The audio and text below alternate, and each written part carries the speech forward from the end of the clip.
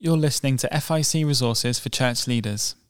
In this episode, you'll hear Colin Smith, Senior Pastor of the Orchard Evangelical Free Church in Chicago, Illinois, speak at the 2019 FIEC Leaders Conference. Colin was speaking about the character of a leader from Deuteronomy chapter 17. Well, it really is a joy and a privilege to be here with all of you tonight and for these 3 very special days. I had the privilege of pastoring an FIEC church in Enfield for 16 years. And throughout the 23 years that I've served as the pastor of the Orchard in the northwest suburbs of Chicago, I've always retained the connection with FIEC and with the Association of Pastors that I continue to value.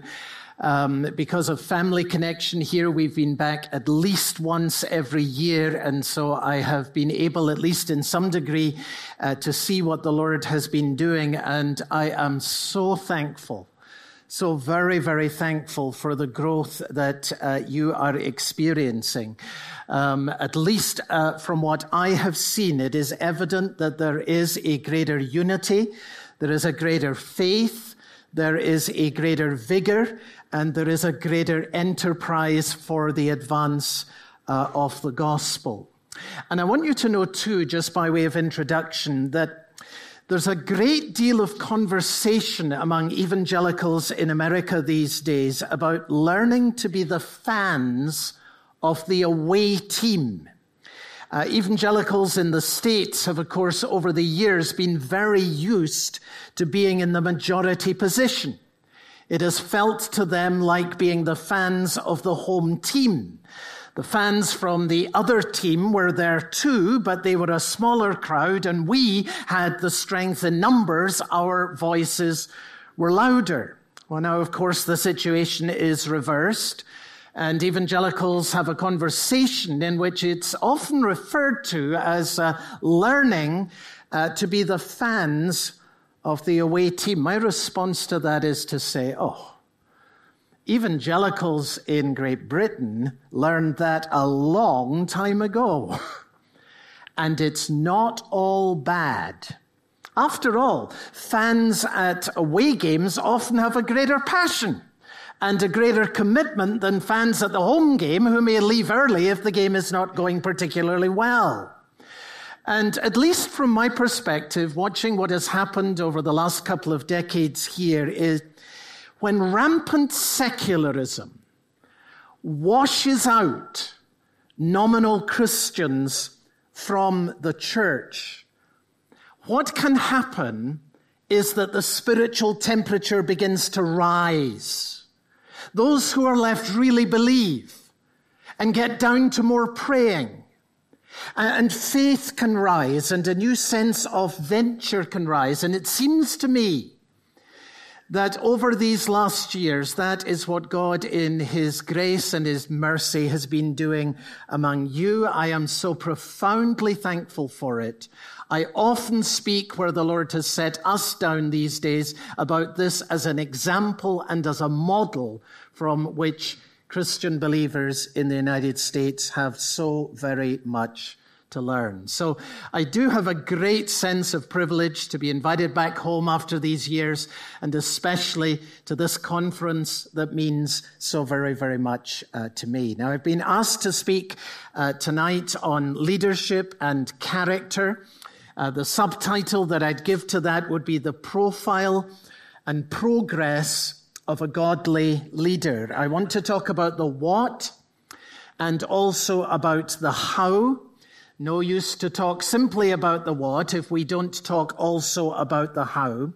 And so we're going to begin with a profile from Deuteronomy in chapter 17 that was read to us, and then we'll move a little later to 1 Timothy and chapter 4 as we get to some of the how of pursuing what is laid before us. Deuteronomy 17, it seems to me, is a seedbed for everything that we are told later in the Bible about spiritual leadership.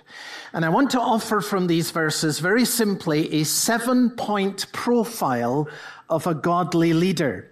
and then to give encouragement as to how we can cultivate the character to which we are called. So here we go. Profile of a godly leader. Number 1, the leader must walk with God. Deuteronomy chapter 17 and verse 15. You may indeed set a king over you, whom the Lord your God will choose. The leader that was to be appointed as king, and this is described in Deuteronomy chapter 17, must be someone who the Lord himself will choose. Now, choose for what? You follow this through to the New Testament, and you see the choosing of the Lord Jesus Christ of the disciples. And when he chooses them first for this purpose, that they should be with him. Mark 3 and verse 14. Before anything about preaching, before anything else about ministry, they are chosen to be with him. Intimacy with Christ comes before activity for Christ. I was delighted to see that on the program that we have for these days, there will be a breakout session on leadership and godliness.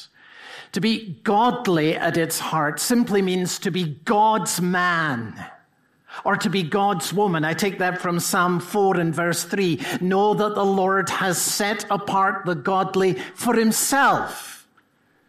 You're to be God's woman. You are to be God's man. I counted 15 references to godliness in the New Testament. 12 of them are in the pastoral epistles. Brothers and sisters, what does that tell us? At the very heart of our calling to be Christian leaders is the calling that first, you are God's man. You are God's woman.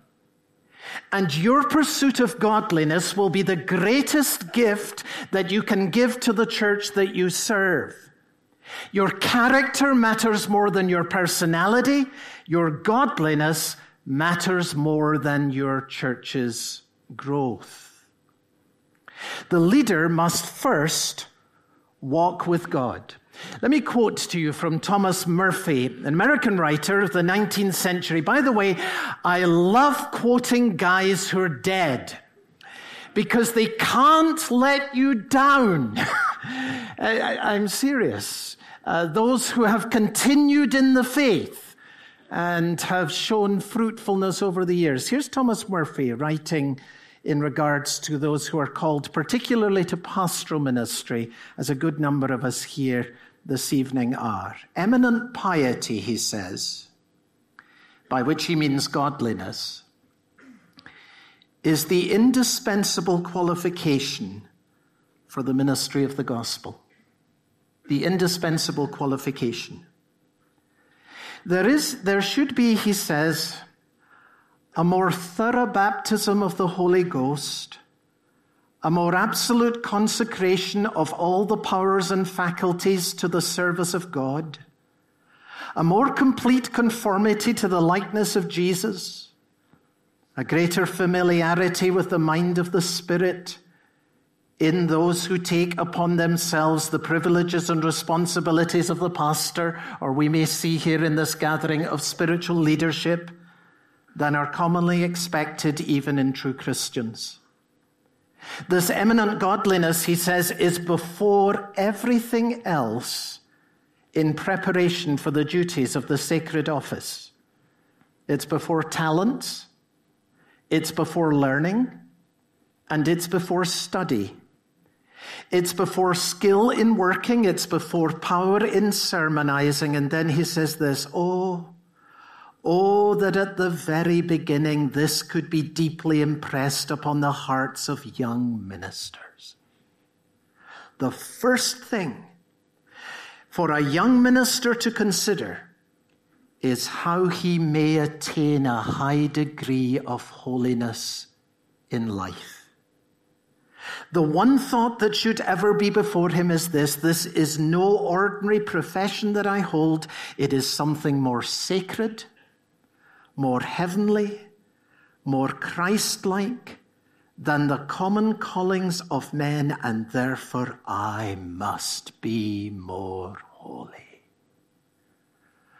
Oh, if God would light in our hearts, young and old, whatever your sphere of influence in Christian leadership, a passion in these 3 days to say, I must grow in holiness. That would be a gift from above. Second, the leader must love God's people. One from among your brothers, verse 15, you shall set as king over you. You may not put a foreigner over you who is not your brother. And this kind of follows through in Acts in chapter 6 with the theme of, one from among your own number is to be appointed in Acts chapter 6 and verse 3. In other words, God's people are to look for leaders who are committed to the local church and have proved themselves in the local church. The king must be able to say, these are my people. This is the flock that God has put under my care. The people he leads, he must feel deeply, are truly his brothers and his sisters. There must be a deep bond of love between the leader and those who are led. James Denney speaks this way to pastors. The power of truth, he says, as far as its ministers are concerned, depends on it being spoken in love. Unless the heart of the preacher is pledged to those to whom he speaks, he cannot hope but to labor in vain. Unless the heart of the one who speaks is pledged to the ones to whom he speaks, he cannot hope but to labor in vain. Lloyd Jones quotes in Preaching and Preachers, I think it's from Richard Cecil, it is one thing to love to preach. To love those to whom we preach is quite another. Third, the leader must exercise faith. Chapter 17 and verse 16. He must not acquire many horses for himself, or cause the people to return to Egypt in order to acquire many horses, since the Lord has said to you, you shall never return that way again. Now, kings in the ancient world, of course, were always under threat. There was always someone else who was laying claim to the throne. So kings would consolidate power and they would protect their own position. But God says to the king among his own people, it must not be like that for you. The king among God's people is to model faith. He is not to depend upon chariots and horses. Some trust in chariots and horses, Psalm 20 and verse 7, but we will trust in the name of the Lord our God. Now, in this profile of temptations that leaders face, it's very significant that one of the first to be mentioned, therefore, is this temptation to power. Sometimes leaders wish, if only I had more power. But God says to the king among his people, be very, very careful about that. All kings have horses, but you are not to have many horses. And you are not to go about acquiring more and more, so you aggregate increasing power to yourself. Don't try to become a power. The heart of godly leadership does not lie in having great power, but having great faith in the sovereign power of God. And again, we see that in the New Testament. Stephen is chosen, and he's a man full of faith. Leadership among God's people must always be in the hands of those who have great confidence in the living God. And then number 4, the leader must be loyal. The leader must be loyal. Deuteronomy 17 and verse 17, he shall not acquire many wives for himself, lest his heart turn away. And of course, in the ancient world, a king would acquire a harem, and taking wives from different royal families was a way of cementing political alliances. But again, God says, it is not to be like that among you, not among my people. And of course, that works its way through into the New Testament, that the elder must be the husband of one wife and must manage his own household well. The word manage is very significant. It clearly indicates that what is being looked for is not a home without problems, but a home in which there is a managing of the problems that arise in the course of life. We are talking here about domestic competence, not some kind of panacea of peace and of joy. And I want just to take a moment in the light of this to remind you brothers, and I mean brothers at this point, because I want to speak to those who are our husbands here. 1 Peter chapter 3 and verse 7. Likewise, husbands, live with your wives in an understanding way.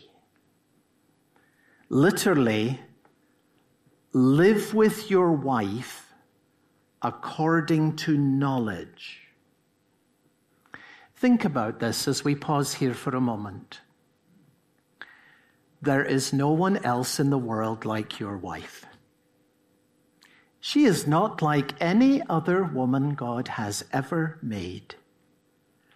And your job is to know her and to understand her, to learn what makes her happy and pursue it, to discover what hurts her and avoid it, to understand her struggles, her fears, her hopes, and her dreams, and then let that knowledge shape the way that you relate to her. Never let it be said that her friends, her counselor, or anyone else understands her better than you do. Your calling is to be the world expert on your wife, bar none. That's your calling. God has called you to listen to her and to understand her heart and discover who she is today. You know, I'm sure many of you have the same experience as I do as a pastor. You know, the guy that comes up to you and says, oh, my wife, she's not the woman that I dated, 10, 20, 30 years ago. And you say, well, of course. Understand who she is today. Understand what God is doing in her life now and live with her according to knowledge. And then the leader must not be greedy. Chapter 17 and verse 17, nor shall he acquire for himself excessive silver or gold. Now, of course, being the king, even in ancient Israel, allowed the opportunity for a man to gather great personal wealth. And that, of course, is what kings did in the ancient world. It just happened that way. But God says it is not to be like that among you. You are the servant of God, and you are the servant of his people. So do not use God's service as a means of feathering your own nest. That's what's said in regards to the king. Be shepherds of God's flock. This translates into the New Testament, 1 Peter chapter 5 and verse 2. Be shepherds of God's flock, not greedy for money. Now, I know that financial pressure is one of the challenges that many pastors face in ministry. So, how, brothers and sisters, are we to guard our hearts in regards to this? Hebrews chapter 13. Keep your life free from the love of money and be content with what you have. Pause. How? Because God has said, I will never leave you, and I will never forsake you. Do you notice the command, be content with what you have, is immediately tied to a promise, for God has said, I will never leave you, I will never forsake you. In other words, the motive, and this is what gospel motivation looks like. The motive for obeying the command comes from believing the promise. We obey the command, in this case, to be content with what you have. We obey the command by believing the promise that God has said, I will never leave you, I will never forsake you. Now just think about that with me for a moment. To be forsaken by God would be the worst thing imaginable. A person forsaken by God would be utterly alone, completely helpless, and hopeless forever. And God says, brothers and sisters, that will never happen to you. That will never happen to you. You will never be left alone. You will never be without my help. You will never be without the light of hope. Whatever happens, God says, I will be with you. I will never leave you. I will never forsake you. Now, that is how you can learn to be content with what you have. That's how Paul says, I have learned to be content in every circumstance because I can do all things through Christ, who gives me strength. Isn't this interesting, by the way? We're way back in Deuteronomy 17. And evidently, money, sex, and power were three primary temptations that a leader faced. The world never changes. Exactly the same as where we all are today. Number 6. The leader must be immersed in Scripture. Verse 18, when he sits on the throne of his kingdom, he shall write for himself in a book a copy of this law. That is the book of Deuteronomy. So the king, by direct revelation from God himself, is ordered on his anointing to go and make a handwritten copy of this law, in other words, the entire book of Deuteronomy, and this handwritten personal copy of the book of Deuteronomy, the book of the law, is to be with him, and he is to read it, and he is to obey it all the days of his life. Isn't this a remarkable thing? That God's people were to put a crown on the head of the king and then send him off to the study and say, you go write out your own copy of the law of God in your own hand and keep it with you always, because from the moment the king is crowned, his first task is to learn how to rule. And he can only learn how to lead by the word of God being drip-fed into his own life. And that drip feeding of the Scriptures, that immersing in the Scriptures as a key qualification for Christian leadership, shows up again in the New Testament, 1 Timothy chapter 3 and verse 9. Leaders must keep hold of the deep truths of the faith with a clear conscience. In other words, all who have leadership at every level amongst the people of God must have this deep immersion in Scripture, and we must hold to it. It must be drip-fed into our lives. What comes from us can only be a reflection of what first comes to us. So here's a profile that's being built, given first for the king among God's people, but with principles that run right throughout the Scripture into spiritual leadership for the church today. Leaders among God's people must be those who walk with God. The first thing is to be God's man. It's to be God's woman. Must be those who deeply love God's people. Pray for a heart to be renewed in love for the people that you serve. That will be a key to you persevering in serving them. The leader must exercise faith. It's not simply to go about trying to accumulate power. The way in which the leader leads effectively, if he's a godly leader, is by exercising faith in the sovereign power of the living God. The leader must be loyal, and especially in regards to his wife, family, must not be greedy, must be immersed in the scriptures. And then seventhly, the leader must model obedience. This is Deuteronomy 17 and verse 19. This handwritten copy of the scripture, it shall be with him, and he shall read it all the days of his life, that he may learn to fear the Lord his God by keeping all the words of this law and these statutes and doing them. It is to be with him. The king's handwritten copy of the word of God is to be on his nightstand. It's to be in his studies, to take it with him into all the meetings that he goes to. When he walks from one room to another, the scripture goes with him.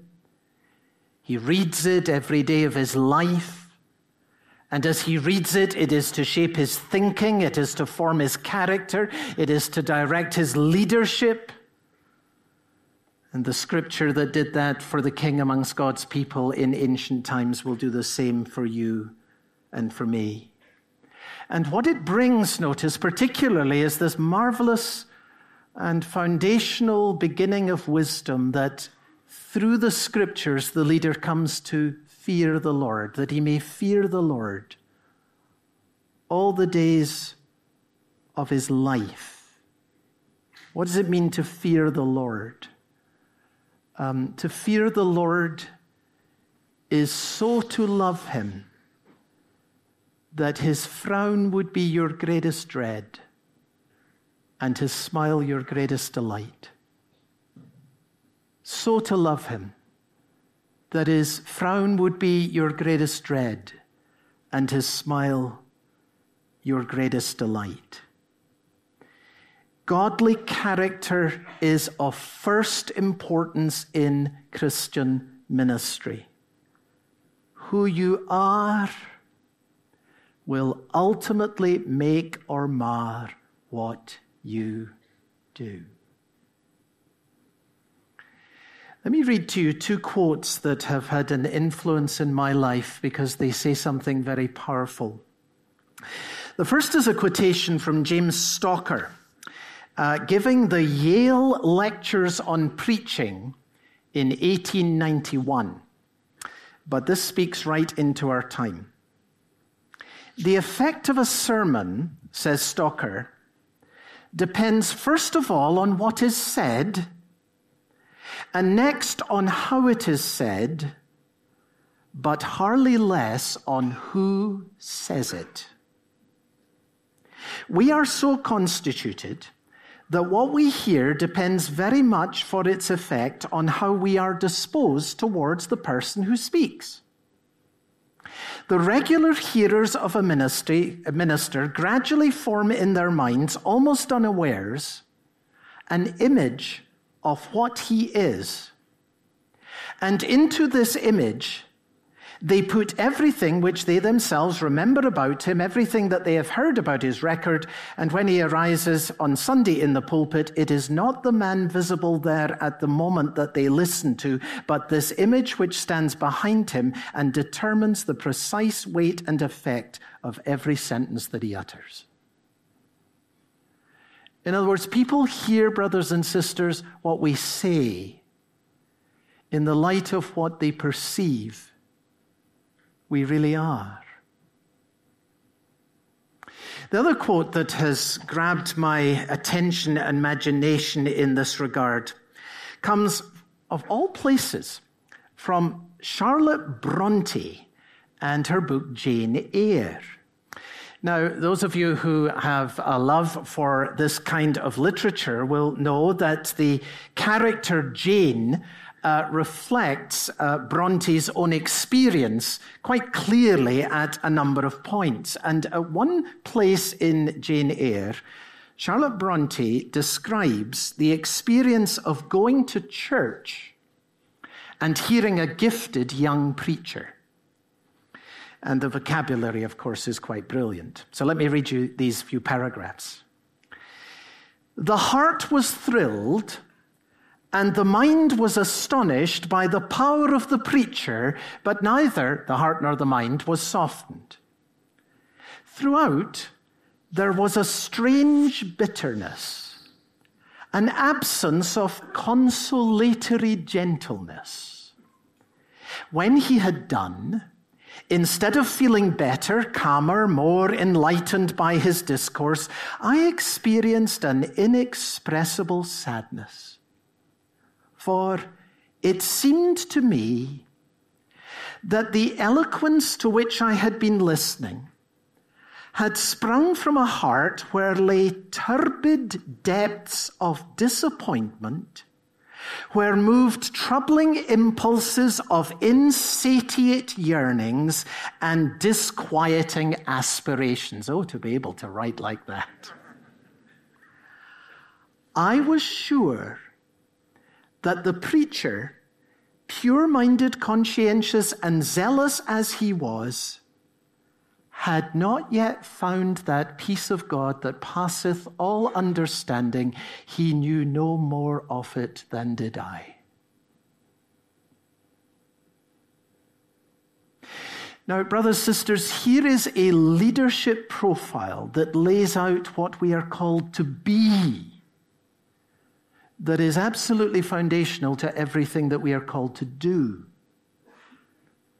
We want to be used by God.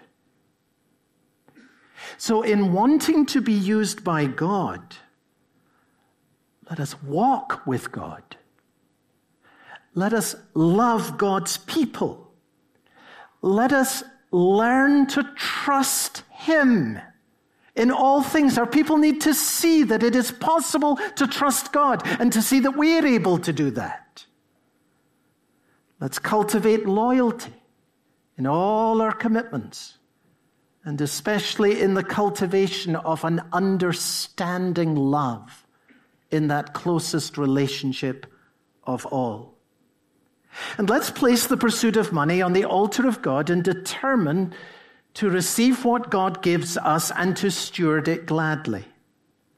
Let us immerse ourselves in the Word of God and commit to a life of daily obedience as we seek to live a life that is worthy of the calling that God has given to us in Jesus Christ. Now, there's a profile right out of the Old Testament, a 7-point profile of a godly leader. That's the what. Let's spend a few moments together on the how. We've looked at a profile of a godly leader. Let's now ponder together how we can make progress. How, brothers and sisters, can we, all of us, how can we make progress in this life to which God has called us and in this work that God has given to us? And here I encourage you, if you can, to turn over to 1 Timothy and chapter 4. And I want just to read verses 12 through 15 in regards to this great theme of progress. 1 Timothy chapter 4 and verses 12 through 15. Here we read, "Set the believers an example in speech, in conduct, in love, in faith, in purity.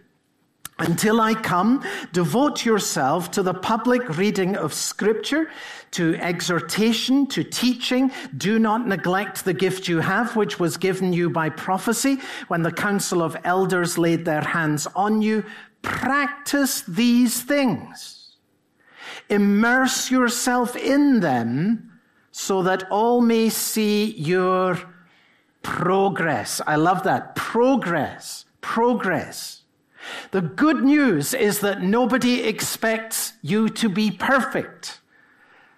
People will never see perfection in us. There is only one King that fulfills all the godly character that is pointed to throughout the Scripture. But while our people will never see perfection in us, by God's grace, they will be able to see progress. And the question then is how? How do I make progress? In regards to my speech, in regards to my love, in regards to my conduct, in regards to my faith, and in regards to my purity.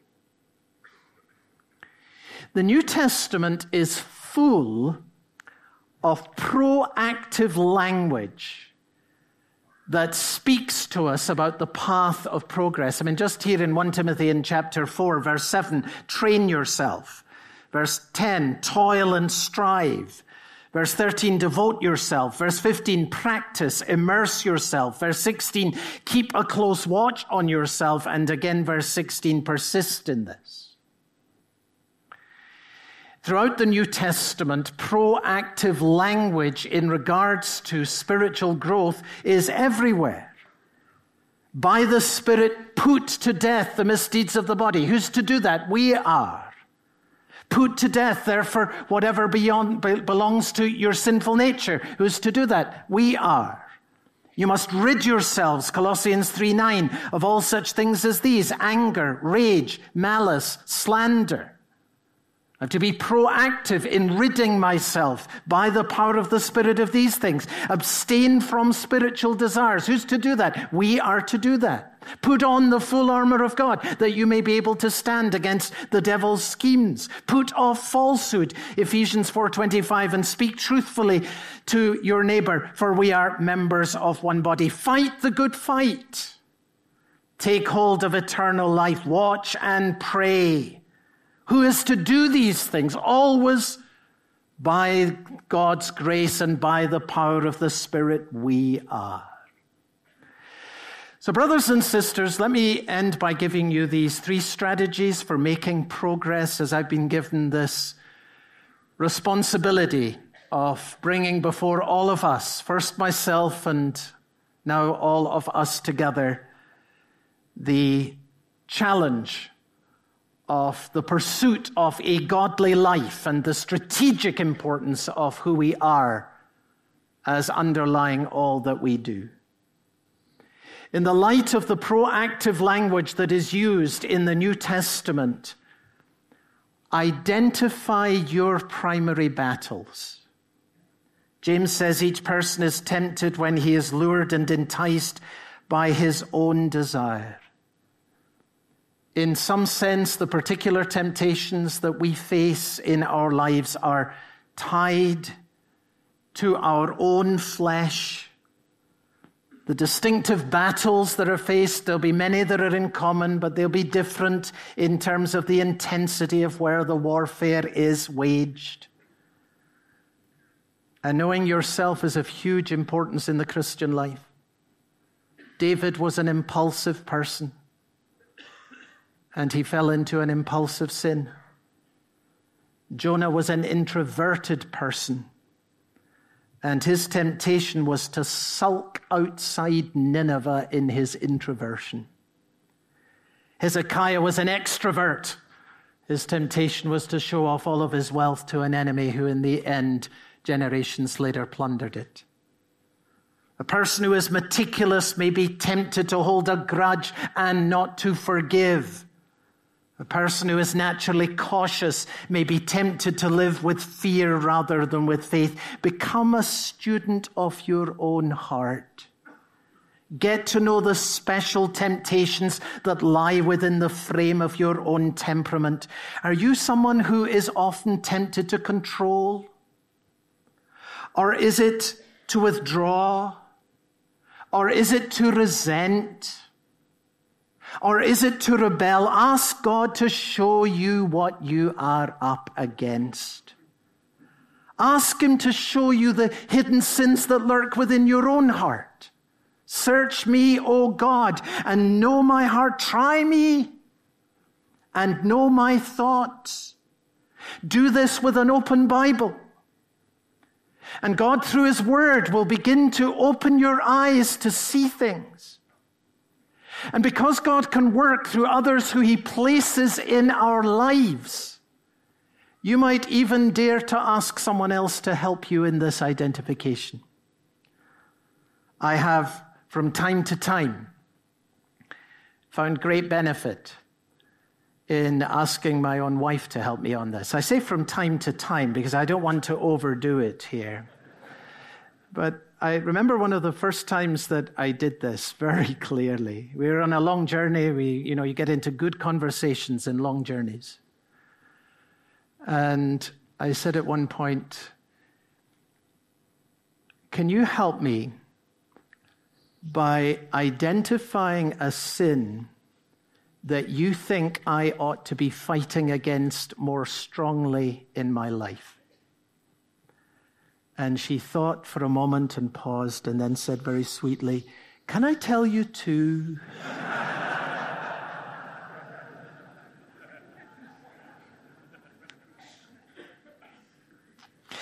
How are you, brother or sister, going to wage war against sin in your life if you cannot name a single sin that you're actively fighting against right now? One for which you're watching. One against which you are on your special guard. Don't let admitting that you are a sinner become a substitute for confessing your sins. Confessing your sins to God, placing them under the blood of Christ, and growing in the hating of them to the point where you leave them behind. Listen to Spurgeon on this. The first advice I give you is this: particularize your sins. Do not say, I am a sinner. It means nothing. Everybody says that. But say this: am I a liar? Am I a thief? Am I a drunkard? Have I had unchaste thoughts? Have I committed unclean acts? Have I in my soul often rebelled against God? Am I often angry without a cause? Have I a bad temper? Am I covetous? Do I love this world better than the world to come? Do I neglect prayer? Put the questions upon the separate points, and you will soon convict yourself much more readily than by taking yourself in the gross, in other words, in general, as being a sinner. Identify your primary battles, and then confront your hidden sins, and do it early. Confront your hidden sins. When desire has conceived, James says, it gives birth to sin. And sin, when it is fully grown, you let it get fully grown, it gives birth to death. You cannot let it get to that point. So, Timothy, keep a close watch on yourself. 1 Timothy chapter 4 and verse 16. Our Lord Jesus says to the disciples, watch and pray that you do not enter into temptation. I have been so helped on this by John Owen and his masterful work on mortification of sin. Do read that, especially in the Banner version or the Cappage version, if you have not read it. Let me quote to you from Owen here. He speaks about sin's trajectory. Where's it going? See, he's making the point, we've got to go after what would destroy us early before it becomes full grown. Quote, ask envy what it aims at. Ask envy, just a little bit of envy. We might be tempted to that in a conference like this. Your brother is being greatly blessed. Ask envy what it aims at. Murder and destruction are its natural conclusion. Then set yourself against it as if it had already surrounded you in wickedness. You see what he's saying? Envy, if it was allowed to go all the way, its natural conclusion is murder. You eliminate the person towards whom you feel this envy. That if it goes all the way, that's where it goes. So, arm yourself against it as if it had already got there. Hate it that much. Then he goes on. Every unclean thought or glance would be adultery if it could. Every covetous desire would be oppression, and every unbelieving thought would be atheism. You have an unbelieving thought. Owen says you just say to yourself at that point, boy, if I went all the way down that road, I'd be an atheist. That's where this unbelieving thought leads. Sin's expression, he says, is modest in the beginning, but once it has gained a foothold, it takes further ground and presses on to greater heights. So says Owen, always be killing sin, or sin will be killing you. Temptation gains power by building a position in your life. Every time you say yes to the flesh, you increase its power in your life. Every time you say no to the flesh, you diminish its power in your life. So confront sin early and win some battles in your war against the flesh. It's a long war. Win some battles in your war against the flesh. Identify your primary battles. Confront your hidden sins. And here's the last thing. Trust your gracious Savior. 1 Timothy chapter 4 and verse 10. Do you see this again? Gospel motivation. We alluded to it earlier. For to this end we toil and strive. How are you going to find the energy of toiling and striving against sin? In the power of the Spirit.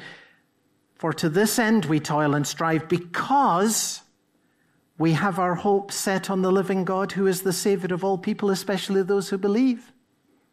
The energy in this fight comes from the hope that we have that is set on our Lord Jesus Christ. The best way to move forward in the way of Christ is to feed on the work of Christ. And by the way, of course, because that applies in our own lives, it also applies in regards to our ministry. You want to move your people. I want to move my people forward in the way of Christ. The best way to move your people forward in the way of Christ is to feed them on the work of Christ. It is the grace of God that teaches us to say no to ungodliness. The law of God can tell us what ungodliness is, but it's only the grace of God in Jesus Christ that's really going to give us the energy, the desire, and the power that enables us to actually say no to ungodliness. Luther says this, the law says do this and it is never done. Grace says believe this and everything is done already. The law gives you the direction as to what to do, but only Christ in the gospel by his Spirit gives the power to do it. And that is why we must always be gospel people ourselves and gospel-centered in our ministry. And someone who's in our extended circle, who's quite elderly now. And his story has influenced me quite considerably. He served as a pastor in a small church for a number of years, very faithfully. And early in life, his wife died of cancer. And he journeyed through all of that. And some years later, when I met him, I was asking him about church, and I said, and how are things at your church? And it became apparent he wasn't going. And I said, why did you stop going?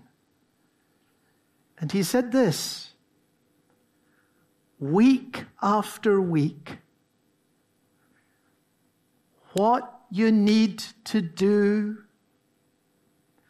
what we need to be, I just couldn't take it any longer.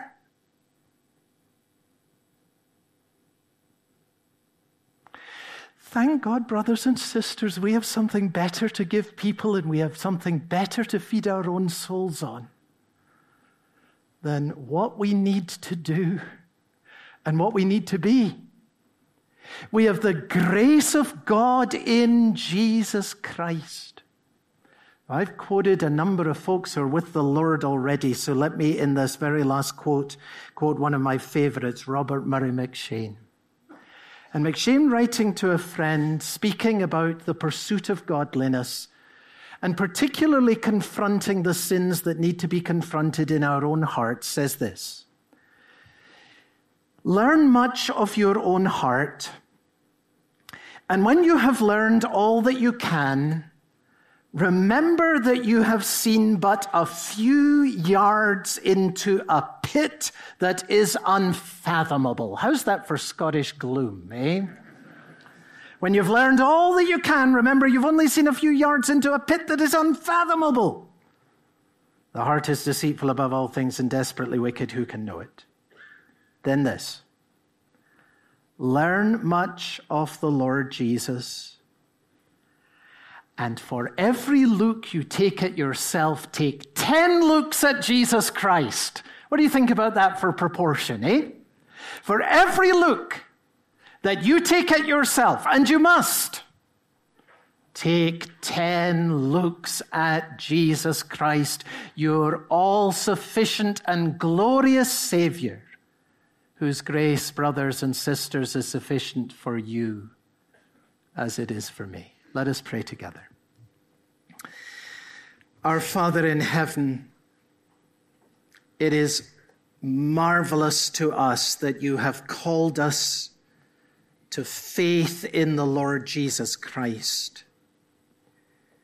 It is extraordinary to us that you should have called us to leadership within your church.